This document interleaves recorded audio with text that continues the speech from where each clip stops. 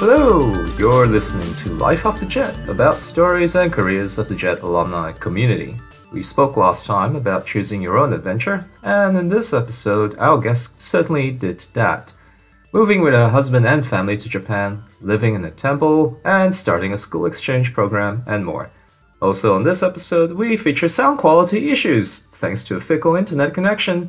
Sometimes it will sound like a badly auto-tuned 90s pop song. My apologies. Please enjoy and see you at the end.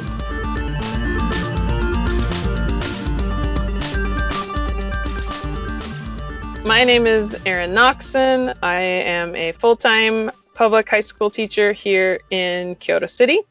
I was a JET from 2004 to 2006 in Nara. And then I moved back to South Florida, where I'm from, to live what I thought was going to be real life. And I got a house and a car and had some kids and had a job. And my husband and I were both miserable with our jobs. And we decided to think about when we were happy, and we were really happy when we were living in Japan. So sold the house, kept the car, left it at my parents' house, which is useful when we go to visit, and got rid of everything and came back here. Was a JET here in Kyoto City from 2013 to 2018, at which time I applied to be a full-time teacher, kind of like a not Japanese JTE, with the Kyoto City Board of Education, and went through all of the wonderful mensetsu interviews and the hoops of that, which is a whole nother story because it takes a year. You apply in the beginning of May for a job. You won't find out where you're going to be until like the third week of March, and then you have to be ready to work in a week and a half. And it's kind of like a reality TV show, but that's a whole nother story. Yeah. But then now I'm here and teaching at the same school I was an ALT at. So Awesome. it's been great. How and why Jet? Like, why Jet, actually? Well, I had always wanted to live in Japan. When I was a kid, I was always interested, probably from learning origami when I was really, really little. Back when, in the 80s, origami wasn't such a big thing yet. And I would be sitting folding papers, and people would go, "What are you doing?" And I'm like, "It's origami. It's really cool." And now all kids know it. I'm like, "Yay!" And then in high school, I was really interested in going to Japan. And my whole time I was in college, I worked and saved money. And so my kind of graduation present to myself was this YMCA program in the summer. And I went to Kobe. And then I thought, oh, here it is. I went to Japan. And then I got back and I was like, oh, crap, I really want to go longer. So then it was like, okay, find ways to live in Japan.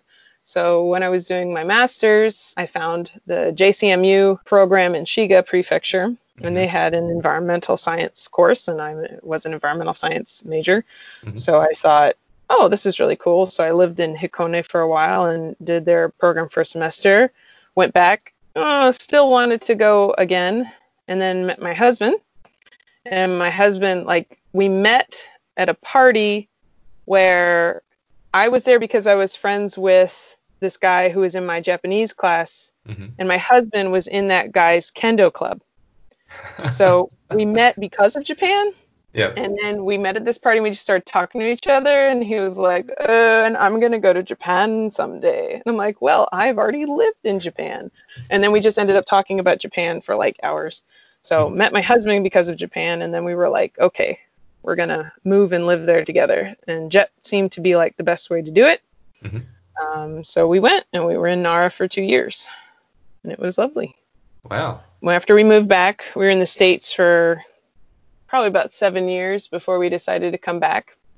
And I was doing my doctorate at the time, and I thought I could do the MEX scholarship and get an advisor in Japan and apply for that and then come here. However, I'm too old, and my birthday is in March. If my birthday had been in April, I would have been able to do it, but my birthday was in March. And once you're 35, you're too old for mixed. And so I was like, no. So I missed out on the scholarship by a month. And so we were like, okay, what can we do? And we were like, well, we could just do JET again. Let's just do JET again. So we did JET again, and I ended up finishing my doctorate by doing research on my teachers at my school. Wow. So So the both jet of jet you, doctorate, yes. yeah. So the both of you are two-time JET participants. He is one time he was a jet here in Kyoto. So this is something maybe if you play this for people who are aspiring jets, and I don't know if it's true, but it really felt like it. When we applied for NARA, we went in and we were completely honest. And they said to us, "What would you do if you were placed apart?" And we said, "Well, we would choose the person who had the better placement, and Mm, they would accept, and the other person would decline." Because we need to be together. He didn't get it and I did. And I was the one with teaching experience. So we assume that's what was running through everybody's mind. But then when we applied the second time, we went in and they were like, "What would you do if you were placed apart?" And we said, "We're going to go anyway, even though we have kids, which would be terrible if we were placed apart. But we're going to go anyway and we'll just make it work. Yay." And then we both got it and we got placed. Our schools are like a 20-minute like bike ride nice. apart when Yeah. we were here. So Wow, it all so worked just out. just say you're gonna do it. Just say I'm gonna do it. Don't be honest. Just say you're gonna do it. Just Sorry. do it. Just be, oh, we're gonna make it work. Yeah, Yeah. don't. Yeah, Just don't like say you're Genki. gonna Genki decline. to the nth level, basically. That's what they want to Right. see. So how long have you been in Japan now? That about few Um, this four is years? actually my eighth year. Eighth year. So With the because I kids? did yep. Yeah. So my kids came and actually had a third kid while we were here. That's fun. That's a whole another fun story about having a baby, comparing it to having a baby in America and having a baby here. Yeah. Um, but yeah, we've been here. This is starting our eighth year now. I feel like this could spin out into several episodes, actually, touching on so many lives, such as living as a family, not just a married couple, but a family, and then bringing up children in two cultures, and then having a child in Japan. Uh, Oh, I know. There's lots of stories. It's, I feel crazy some days with all the multiple things. but it's all worth it, isn't it, in the end? Oh, it's an awful lot of fun. We were like, what were we missing when we were living in America? And we were missing this kind of What's not, we kind of both thrive on this nonstop, like interesting, we want interesting things to be going on. And it's really interesting having to deal with, I don't know, just the elementary school paperwork and the nursery school events and the PTA and work and life. So Girl you Scouts in Japan, all kinds of fun stuff. you call that interesting? Most people would call that tedious administration. Yeah, but you learn when you're doing it. Like when I was still a jet, they had you fill out on your work performance evaluation. How are you studying Japanese? And I was like, Mhm. translating all of the paperwork from my kid's school. And they were like, oh, that works.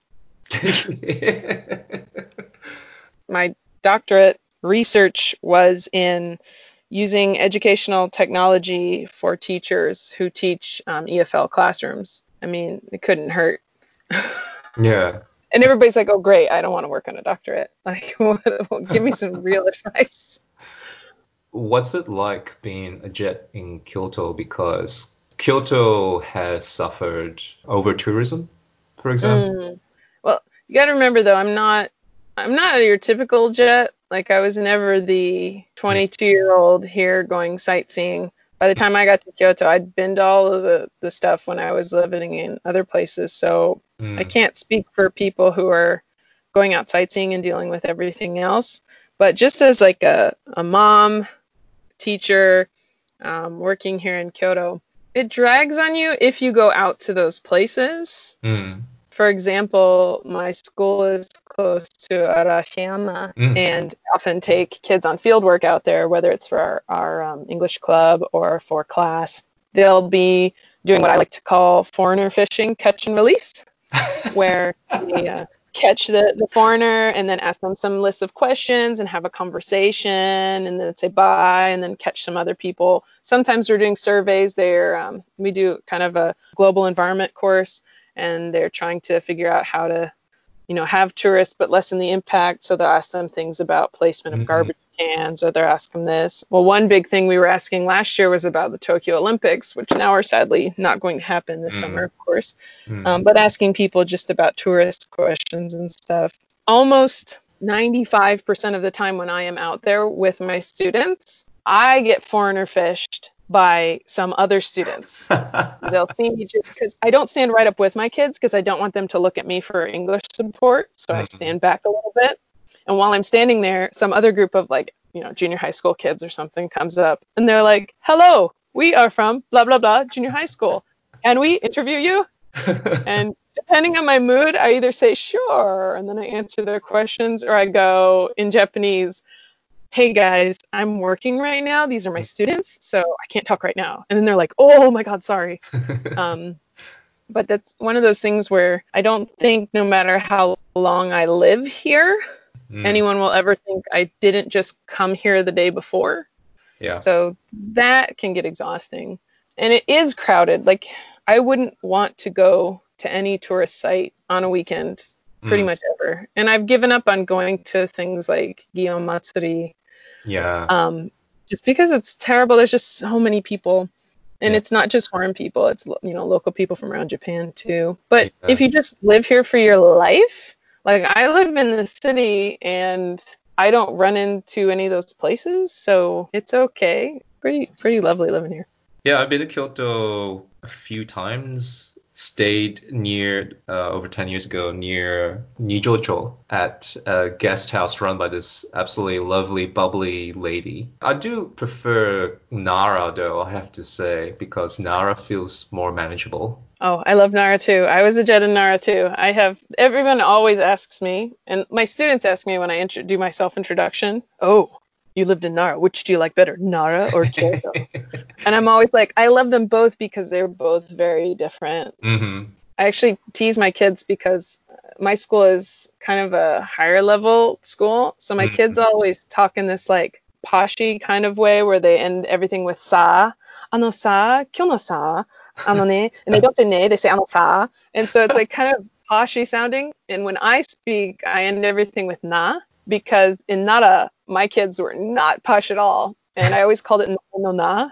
And so when I'm talking, they're like, "Why?" Well, for starters, they don't hear me speak in Japanese that often, but the teachers comment on it sometimes too. They're like, "Why do you end everything with na?"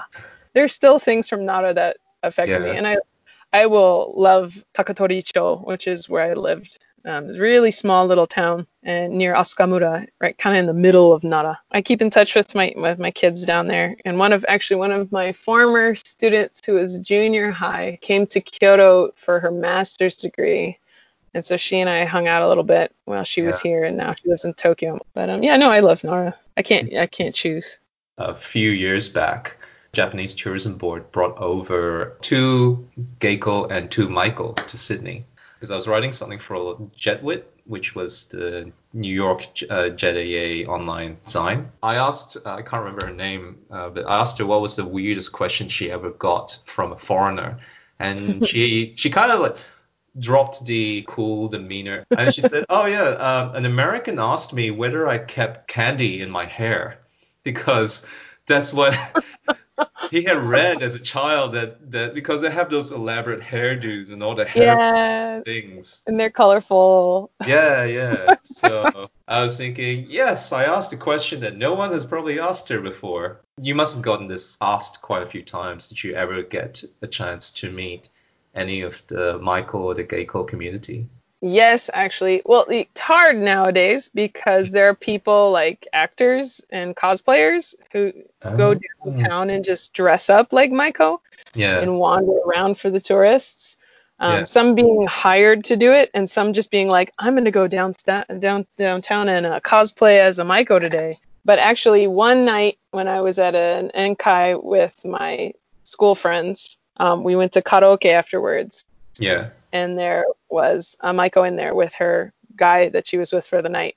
And I was like, "Oh my God, it's a real Maiko." And my friends were like, "Yeah, we've seen one before." I'm like, "I never have seen her. Like, I know for sure she's a real Maiko." And I'm like, "Can I ask to talk to her?" And they were like, "You got to Mm, ask the guy." And I was like, "Ooh, but okay." So I was like, "Excuse me, sir. can I talk with her? And he was like, yeah, sure. And so I like asked her a couple questions and stuff. And then I was like, I'm totally not going to ask you for your picture, but I really want it. But yeah, that was like the only time I knew for sure. I've seen several people who could have been Maiko, but that was the only like verifiable time. I remember you said you want to talk about your nonprofit or the study program, Oh, the yes, exchange please. program. Yeah, please So, go ahead. let's see, about 6 years ago, we started an exchange program between my high school that I work at now and my high school that I graduated from in South Florida. And we used to be designated as a super global high school. The ministry loves to give high schools these super designations. But basically, what it means is for a period of 5 years, they throw a lot of money at the schools in order to do research and development. Mm-hmm. And so for 5 years, we got an awful lot of money from the government. And one of the things we developed was this exchange program. But after 5 years was over and we lost the funding, then it's like, well, I guess we can't do the exchange program anymore. And I was like, wait, no, this has been an amazing exchange program. We've had the group from South Florida come here. We've sent kids there every year, and we send a small group of students in January, and we send a long-term student to stay as a full-time exchange student there in the fall. And I'm like, we can't let this fall apart. So when I was there for what was possibly going to be our final trip in January, I sat down with one of the teachers there and some of my friends there. And we got together and we filed for and created a nonprofit based in the U.S. And the goal is to raise scholarship money to help students from Florida to come here and our students to go there and to keep this program going, because it's been a kind of a great grassroots connection for the kids, and it's had kind of waves of impact, not just on the kids who go, but on the kids who meet people. So the high school there, pretty much all of the 3,000 students on campus get to encounter our exchange student at some point. So it's that soft power of, kind of like what JET is, just bringing Japanese culture to another place and letting people understand it and appreciate it. And then every year when we have the American kids come here, all of my students have interactions with them in their classes, and we have conversations, and they do presentation, and they do homestays. So then the waves of extending that are created more and more. So it's just such a great program. Yeah. But it's really expensive because airfare is so expensive. Yeah. And I could just open the program to all, the rich kids and say, well, if you can pay for it, you can go. But that just is not right. And we've always taken whatever kid can apply to the program based on their desire to go. And that's what I think it should be. Yeah. So we started a nonprofit in January, and it's a really bad time right now to have a nonprofit for an exchange program, because all of them have been stopped. Pretty much for this whole year, we're not going to be doing anything. But I see that as a really good time to raise some money, but at the same time, I don't want to step on everyone who's raising money for people who are hurting with this global situation. So I'll put a shout out there for the nonprofit and say, after this is all we're moving past, it's not going to ever be over, but after we've moved past this and we're trying to get back to normal and we want to promote globalization again, click the link he's got here for the podcast about our nonprofit, and consider donating for some kids who really, really just are spreading their culture in good ways on either side of this earth, and making people care about each other, which is what we need and what we're going to need, especially after this, as we all come out of our teleworking houses again. Yeah, exactly. Because there could be a reaction to, anti-global reaction to all of this. And I'm really, worried about all of that. We've changed the normal to this non-normal. And when we go back, it's not going to be normal again. So we're going to have to figure out how we go forward. Yeah. And I think not being global is the worst idea ever. Now we come to the part where you're living in a temple. So how did you manage to score such a sweet accommodation? That's a really simple story. When we were first coming on JET in 2013, my predecessor, we both had predecessors, but my husband's predecessor had like a studio apartment. So there was like no way we could live there. But my predecessor had like a kitchen, dining room, bedroom kind of style apartment. So just the 3 rooms. And we were thinking, well, it's cheap. It was only like 450-ish a month, and we thought, well, maybe we could live there. Mm-hmm. But the PA was constantly emailing us saying, what should we do? And I said, well, if you guys could find a house, that would be cool, but no rush. And apparently, someone in the office's friend of a friend of a friend of a friend lived up here near where we do. And they were like, oh, there's this tea house at the temple near us that they're always trying to rent the house out, and nobody ever wants to rent it. But, there's that. Yeah. And so, person to person to person to person back to the PA. And the PA just said, there's this house at a temple, we guess. Do you want us to check that out? And I was like, that sounds awesome, Yeah. sure. And they came and took pictures, and they're like, what do you think? And we were like, okay. And that's how we got to live in a temple. This is going to sound like a dumb question, but what's it like living in a temple?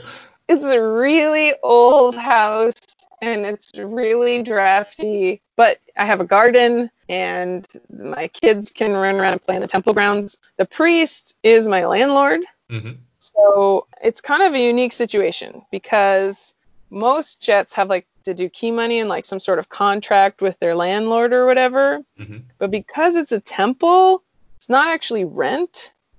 It's a donation to the temple. And so there's not all kinds of other issues with that. So we have like a payment book with him, and we get the temple stamp on it, but it's not the same. So the temple has fire insurance and all this other insurances and such. And so we don't have to recontract for that. Like he handles it. But at the same time, like when I became a public high school teacher, you can get some money for your rent if you pay rent. Yeah. And so like I ran home and I was like, hey. And at this point, like his family and my family, his wife, the priest's wife has, he and her, of course, have 2 kids. And the oldest one is the same age as my middle one. And so our kids like play together all the time. So we're good now. But I ran home and I ran over there and I was like, I need a contract. And he's like, what? And I'm like, I can get some money for my rent with my paycheck if you give me a contract. And he's like, okay. So he like just typed up a real quick contract and like hunkoed it. He's like, is this okay? And I'm like, probably. So there's so many different categories of living. Like now that I'm a public high school teacher, like I'm actually the supervisor of the 2 ALTs, the 2 jets at my school, which is quite a trip. Yeah. But it's been interesting learning about how the whole system works from that side because especially here in a big city like Kyoto, you have to find an apartment complex or a place that will accept foreign residents. Yes. Because there's a lot of landlords that won't. Yeah. And that was like such a big shock to me. And I was like, I understand why, but that's terrible. And I don't want to understand that reason, because foreigners might cause some ruckus and trouble. Going around and finding places that will not only work for foreign residents, but if you live in a house as opposed to an apartment, and in certain apartments too, like if they're like duplexes or whatever and not actual apartments, the categorization is different. So, for example, there's a local area like the Kumin area where you have to pay into the community association. So if you're in a house, you have to pay into that. And if you're in an apartment, you don't. So most people want to go for the apartment because then you're not actually part of the community. But because of that, you get left out of a lot of the local events. So like if they have a community sports day or a community, like, I don't know, anything, you don't end up getting invited. And for a lot of jets, I think they come wanting to get invited to those things, but they don't understand that they're being left out because they're in an apartment. It's kind of confusing. And it really depends case by case. Like if you're in a small municipality, you're probably going to get welcomed in more than you are if you're in a big city. But because of where I live, I'm in a weird loophole. So I'm not in the community, but I'm at a temple, and the temple's part of the community. So We get to go to all the stuff, but I'm not actually here. But I'm here. It's confusing. But actually, there's lots of places where you can live at temples here in Kyoto. There's a lot of temples are losing a lot of income as the younger generation is not interested in temples and shrines and such. And so a lot of temples are turning to bulldozing sections of their compound to parking lots. Oh no. And then they'll sell parking spaces. There's several temples that you can do short stays at in Myoshinji and big places like that, like Daishinin. But then in other temples, you end up having to network like I did, but I didn't actually do the networking. Someone else did it for me. But people who know people or people that can read the Japanese on Japanese websites can find these places to stay. There's another kind of confusing thing. So like Airbnb isn't expressly allowed by the Kyoto government. We have other dormitory style buildings on the temple complex. When I first came, he had some university students living there, but lately he hasn't been able to get any renters. But he can't post it on any sort of rental websites because it's not actually a rental, and he can't do Airbnb because that's not allowed. We've done some events here at the temple, but you can't charge admission. It has to be a donation. Right. So there's all kinds of things.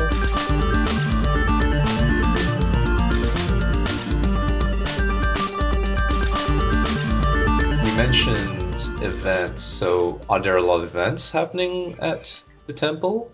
So the priest's wife, she does tea ceremony. There's a lot of university students who come and do like Sado, like tea ceremony experience with her. He does Zazen, so he has some classes every once in a while where people come in and learn how to do the meditation. Every year in May, we have a Hansobo festival, which is usually the same week as Mother's Day, which we have all of these bazaar kind of stalls open, and the local community comes and sells their wares, and they have to give a 1,000 yen donation to the temple to have their little stall. And my Girl Scout troop, actually, the girls come and sell cookies. Right. And that's our Girl Scout cookie sale is at the temple. Instead of going door to door knocking and selling. The American Girl Scouts will not allow us to sell cookies because we're not on a base. So all of the lucky girls who are near U.S. military bases, they can get cookies, but we're out here in the middle of Kyoto, so we can't. So we do our own cookie sale. So interesting. Yeah. Woo, Kyoto Girl Scouts. So we talked about this before, and I'm afraid I'm going to have to get you to repeat yourself. Oh, sure. You're saying the priest and his wife. Now, to a lot of us, we obviously assume that a Buddhist priest is a monk and he doesn't get to marry or have a family. But in Japan, it's actually a different case. So yes. Why is that? I'm not a Buddhist scholar, so I can't say the exact time when it transitioned and changed over. However, in Japan, it has long been the case that priests can get married. My landlord has told me one of the reasons was because, long ago, many priests were sent on these lonely missions where they'd be in the middle of nowhere in their temple all alone. And so it was decided by for lack of a better word, Priests Association here in Japan that they were allowed to get married. He goes to Thailand and China and different places often for retreats during the year, and then comes back. And one of his comments is often the other priests come up to him and they're like, "So, dude, like, what's it like being married?" Because they don't all get married, but here it's encouraged, and priests have wives and kids. And my landlord actually grew up in this temple. His dad was the priest before him. Yeah. And his wife lived in Okayama, and she was a temple kid too. Wow. And so it's kind of one of those, when you have a shared background experience, you tend to connect with other people. Yeah. And so she grew up in a temple too, so she knows what the life was like. And so when they met, they kind of hit it off, of course, and got married. When I was in Nara, I always seemed to gravitate towards temples, but there was a temple, I was taking koto lessons when I was there. Wow. And we would have these koto performances at the temple. Yeah. And the first time I went, I was all trying to be proper and trying to be all perfect and polite. And we had our little koto performance. And then all of a sudden, all this beer and alcohol and food appears out everywhere. and the drunk is like the monk who is kind of like a drunk was throwing him back, and I was like, oh, are you allowed to drink as like a monk? And he's like, yeah, my wife bought all this for us. And I was like, oh, your wife? What? And he's like, yeah, sure, this kid right here is my son. And I was like, you're your son? Oh my gosh. So like I always talk to my friends like how much fun it was to get drunk with the monk and how we would just hang out. My landlord, he's a really awesome guy. My kid will be like screaming and I'm like, I'm sorry, like this peaceful temple. And he's like, no, it's beautiful. That's life. Kids scream. So don't worry about it. And I'm like, I'm sure you don't think that when she's screaming at 2:00 in the morning, but thank you for the sentiment. So one of the reasons how we connected was a Facebook discussion and talking about the issues that's facing your temple at the moment, which is to try and attract attention and tourism. What makes your temple so special? Like, what's the history behind your temple? Oh, we have a long history. He can tell you about it better than I can, which is why I keep telling him, you got to make videos. They've got a really nice Instagram account, so I'm hoping they go for it. Oh, cool. But our temple used to be much bigger than it is now. And actually, there's a famous temple here in Kyoto called Tojin. It's near Ryoanji. Our temple used to cover Tojin. Tojin actually used to be a part of our temple back in the day. Wow. And then it ended up getting separated. But our temple is part of the whole Ginkakuji complex of temples. And my landlord actually works when it's his turn on the weekends at Ginkakuji. But our temple itself is famous for having as its honorary patroness one of the first, not one of the first female Zen master here in Japan as their patroness. So on our website, we've got all kinds of little stories about her and stuff. Every once in a while, someone will be a university professor or student and find us in a history book and come over and be excited to look at the artwork and look at the statues and stuff. Wow. But these days, for the locals, we're not a tourist attraction. We're right next to one. Tojin Temple is still right over there, and a ton of people go there. Yeah. I feel like, and I've talked with him a lot, that kind of a foreign audience is kind of more where he can reach. Kind of like we were talking about living in a temple before. Anytime I tell someone who is not Japanese that I live in a temple, they're like, oh, wow, that's amazing. Oh my gosh. But my friends here in Japan, you get a couple different reactions. The two predominant reactions are, oh God, why? Isn't that cold? And the other reaction is, no, you don't. You live near a temple, right? But you don't live in a temple. The best reactions are at the airport when I'm trying to send my bags by the Taikyu to my house, and I write the temple address down, and they're like, oh, you made a mistake. You wrote a temple's address down. Yeah, temples aren't exciting for the young generation here. In some of my classes, I talk about it with the kids, and I try and kind of connect them. But I think that's a worldwide phenomenon. Like, I know I experienced that in America, where kids are interested in the new and the fresh and the future. And it's that rare, amazing kid that's interested in the history and the past and the culture of what brought us to here. I feel that's also kind of like a failing of education, because if you really showed these kids like why it was so interesting and why it was so exciting and important, that maybe they would be more into it. So yay, I'm a teacher, so I can do that in my classes. Ultimately, what are your aims? So this is not a problem of just my temple, but a lot of temples in Kyoto. There's several thousand temples in Kyoto, and many of them are facing abandonment due to these kinds of issues. Like I said, my landlord, the priest, like he has to go volunteer at Ginkakuji on weekends, and we get a lot of the support for the temple from him being in that association. But like it's not income, but they don't get money, so they have to have donations. We're also kind of not on the beaten path. Like the temples who get the most attention are of course, the huge ones that everybody can, tick off the names of, like Fushimi Inari Shrine and Kyomizu Shibuya Temple and Kinkakuji Temple and Ginkakuji Temple. And Kinkakuji and Kyomizudera more than other ones because poor Ginkakuji isn't actually silver. Yeah. So people are like, oh, this is a letdown, and then they don't go, which is terrible because it's a gorgeous temple. But there has to be something to draw people there that is more. So we're trying to look at different experiences that people could have. So like I run an exchange program at my school, and every year we have students coming here from South Florida. And when those students come, one of the days I bring them here to our temple, and priest's wife does tea ceremony with them, and he does a Zen meditation with them and introduces them to the history of the temple, and it's kind of like their own little private tour of the temple. And usually every year they say that that is like the most interesting and authentic feeling experience that they have rather than going to all of the other places.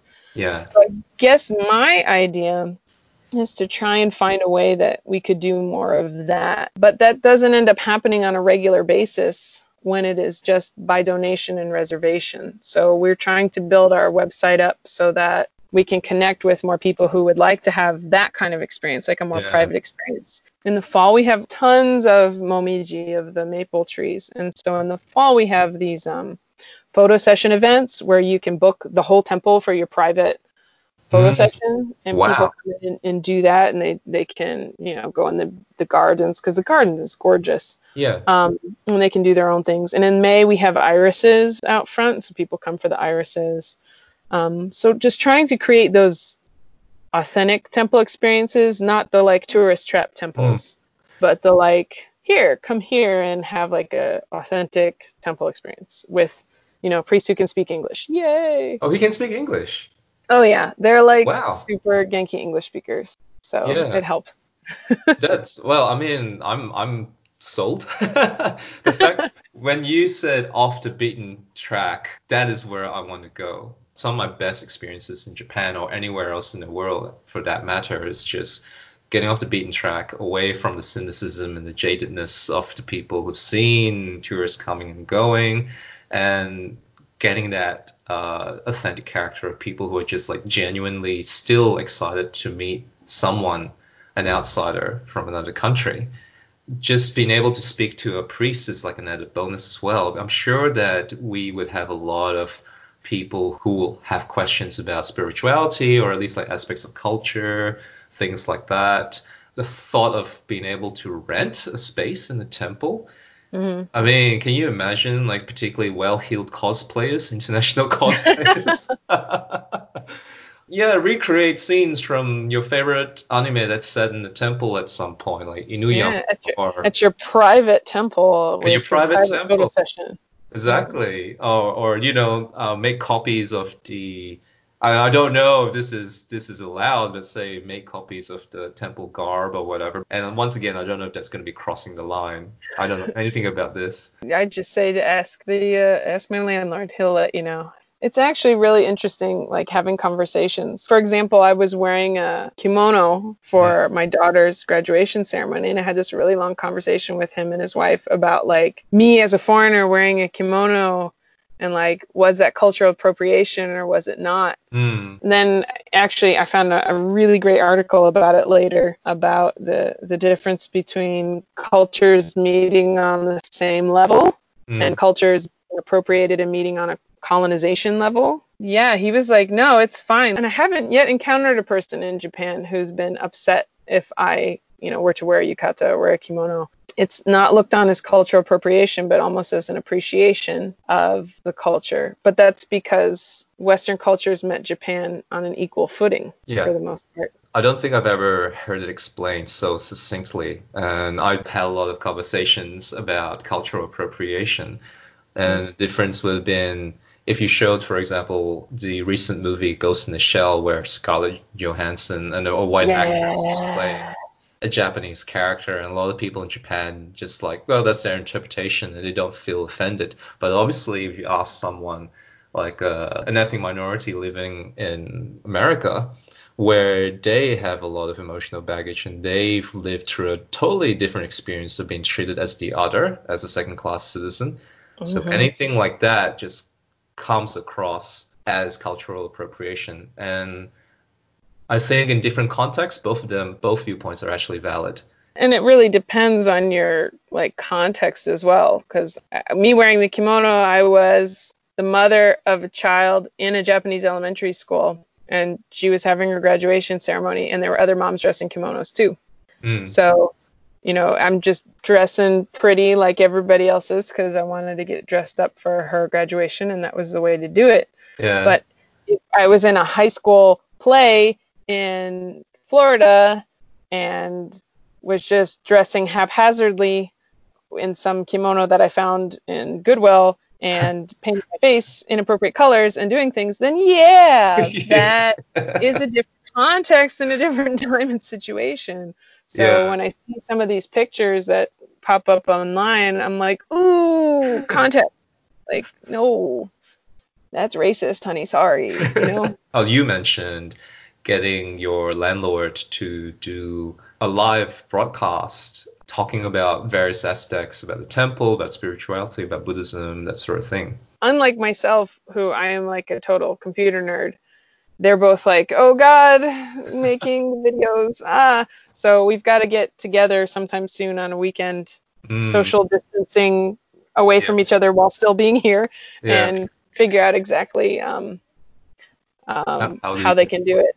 Yeah. And I tell them all the time how wonderfully they speak English, but they're of course also Mm. hesitant to tell it like on a kind of a visible Mm. scale because they're Yeah. like, oh God, we'll say something wrong. And I'm like, nobody's going to mind that you're communicating and people can understand. That's what it's about. It's about communication, not like perfect grammar. People would Mhm. be in awe that they're able to communicate with a real life priest, like a Yeah, Japanese right. priest. Yeah, it's really In fact, cool. if nothing else, I think the audience would be more nervous about the interaction than he would be, right? I'll have Because to tell them that. yeah, no, they would be because they'll be afraid of asking some stupid question or making a cultural faux pas, things like Mm. that. He's always consistently amazed by how interested people from other countries are in temples. Mm, Because he and she as well, they both think, it's just they both grew up in temples. It's just life. It's just yeah. another building. It's a place where he, does his worship and helps other people. Mm, But he's like, why is everyone so interested? And I'm like, because it's different and it's yes. amazing to other people because of those differences. Yeah. And people are interested in learning. And he's like, but it's just our temple. I'm like, no, don't worry, they're really interested. So he's very humble and he's It sounds awesome. constantly he's a really nice guy. Yeah. The more business our temple can have here happening at our temple, the Mm, less he has to go volunteer at all of the other temples mm, because he's actually being able to support the temple here as opposed to having to work for the association and get money for the temple by his work for the association.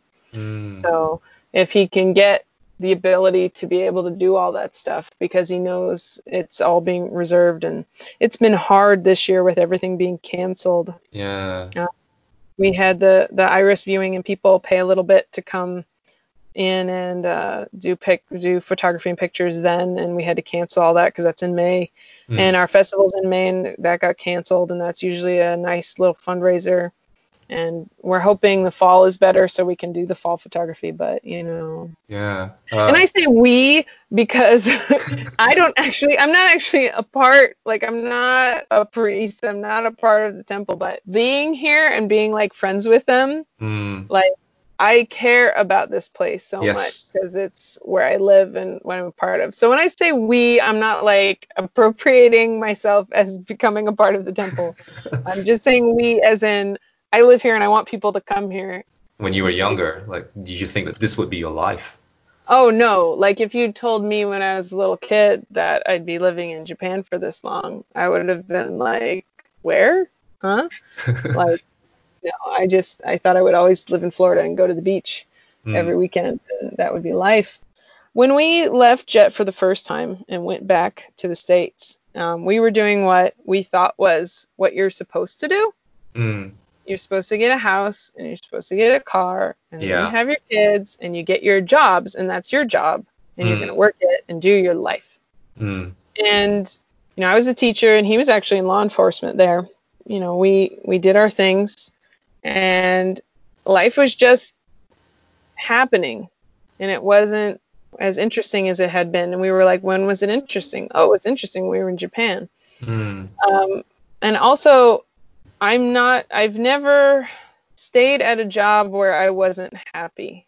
That was kind of something I decided. I actually taught for a year before we came to Nara because I was waiting for my husband to graduate. He's a little bit younger than I am. I really did not work well with the administration and the faculty, and I thought, I'm so glad I'm leaving because I wouldn't want to stay here for very long. And I don't agree with all of this stuff. And then when we came here and I was in Nara, I had a really good time with my kids, but I was kind of one of those ALTs that was just kind of a living tape recorder.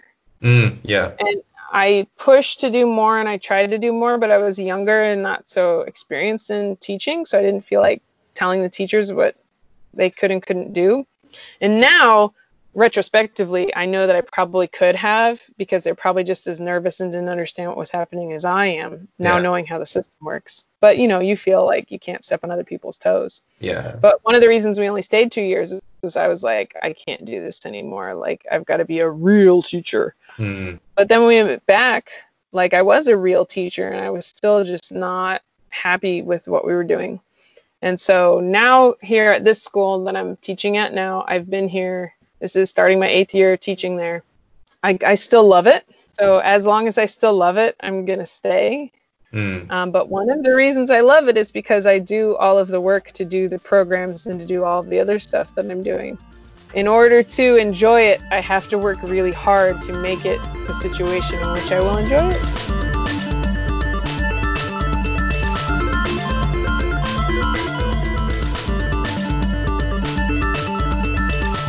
My gratitude and thanks to Aaron for doing this episode at the end of a long and busy day. As Aaron said, there were a lot of topics that could no doubt fill another episode or two, but unfortunately time was against us. I'll be posting a whole lot of links in the footnotes for this episode, like the Facebook page for Legacy, the Learning Exchange for Global Associations and Connections, Incorporated, the exchange program that Aaron set up. Also, check out Shinyoji's Instagram, informational website, and booking form for when we're all able to travel again in the hopefully near future. Show some appreciation, love, and support. Perhaps suggest what you'd like to see if there will be an online class. Let's help make sure that they don't pave over paradise and put up a parking lot. That would make a good song lyric, I think. Someone get on it. Thank you very much for listening. See you next time. Bye-bye. If you'd like to be a guest on a future episode, email me at webmaster@jetaainternational.org. The AfterJet podcast is supported by CLAIR, the Council of Local Authorities for International Relations, but is otherwise an independent project by me, Aidan Law. All opinions and ideas discussed on the AfterJet podcast do not necessarily represent the views or position of CLAIR or any organization associated with CLAIR. Thank you as always to everyone who has supported and made this project of mine possible. Music adapted for this episode, For Beautiful Human Life by Ike Riel from the album Shapes With and Without Corners. It's licensed under an Attribution Non-Commercial Share-alike 3.0 International License and is available on freemusicarchive.org.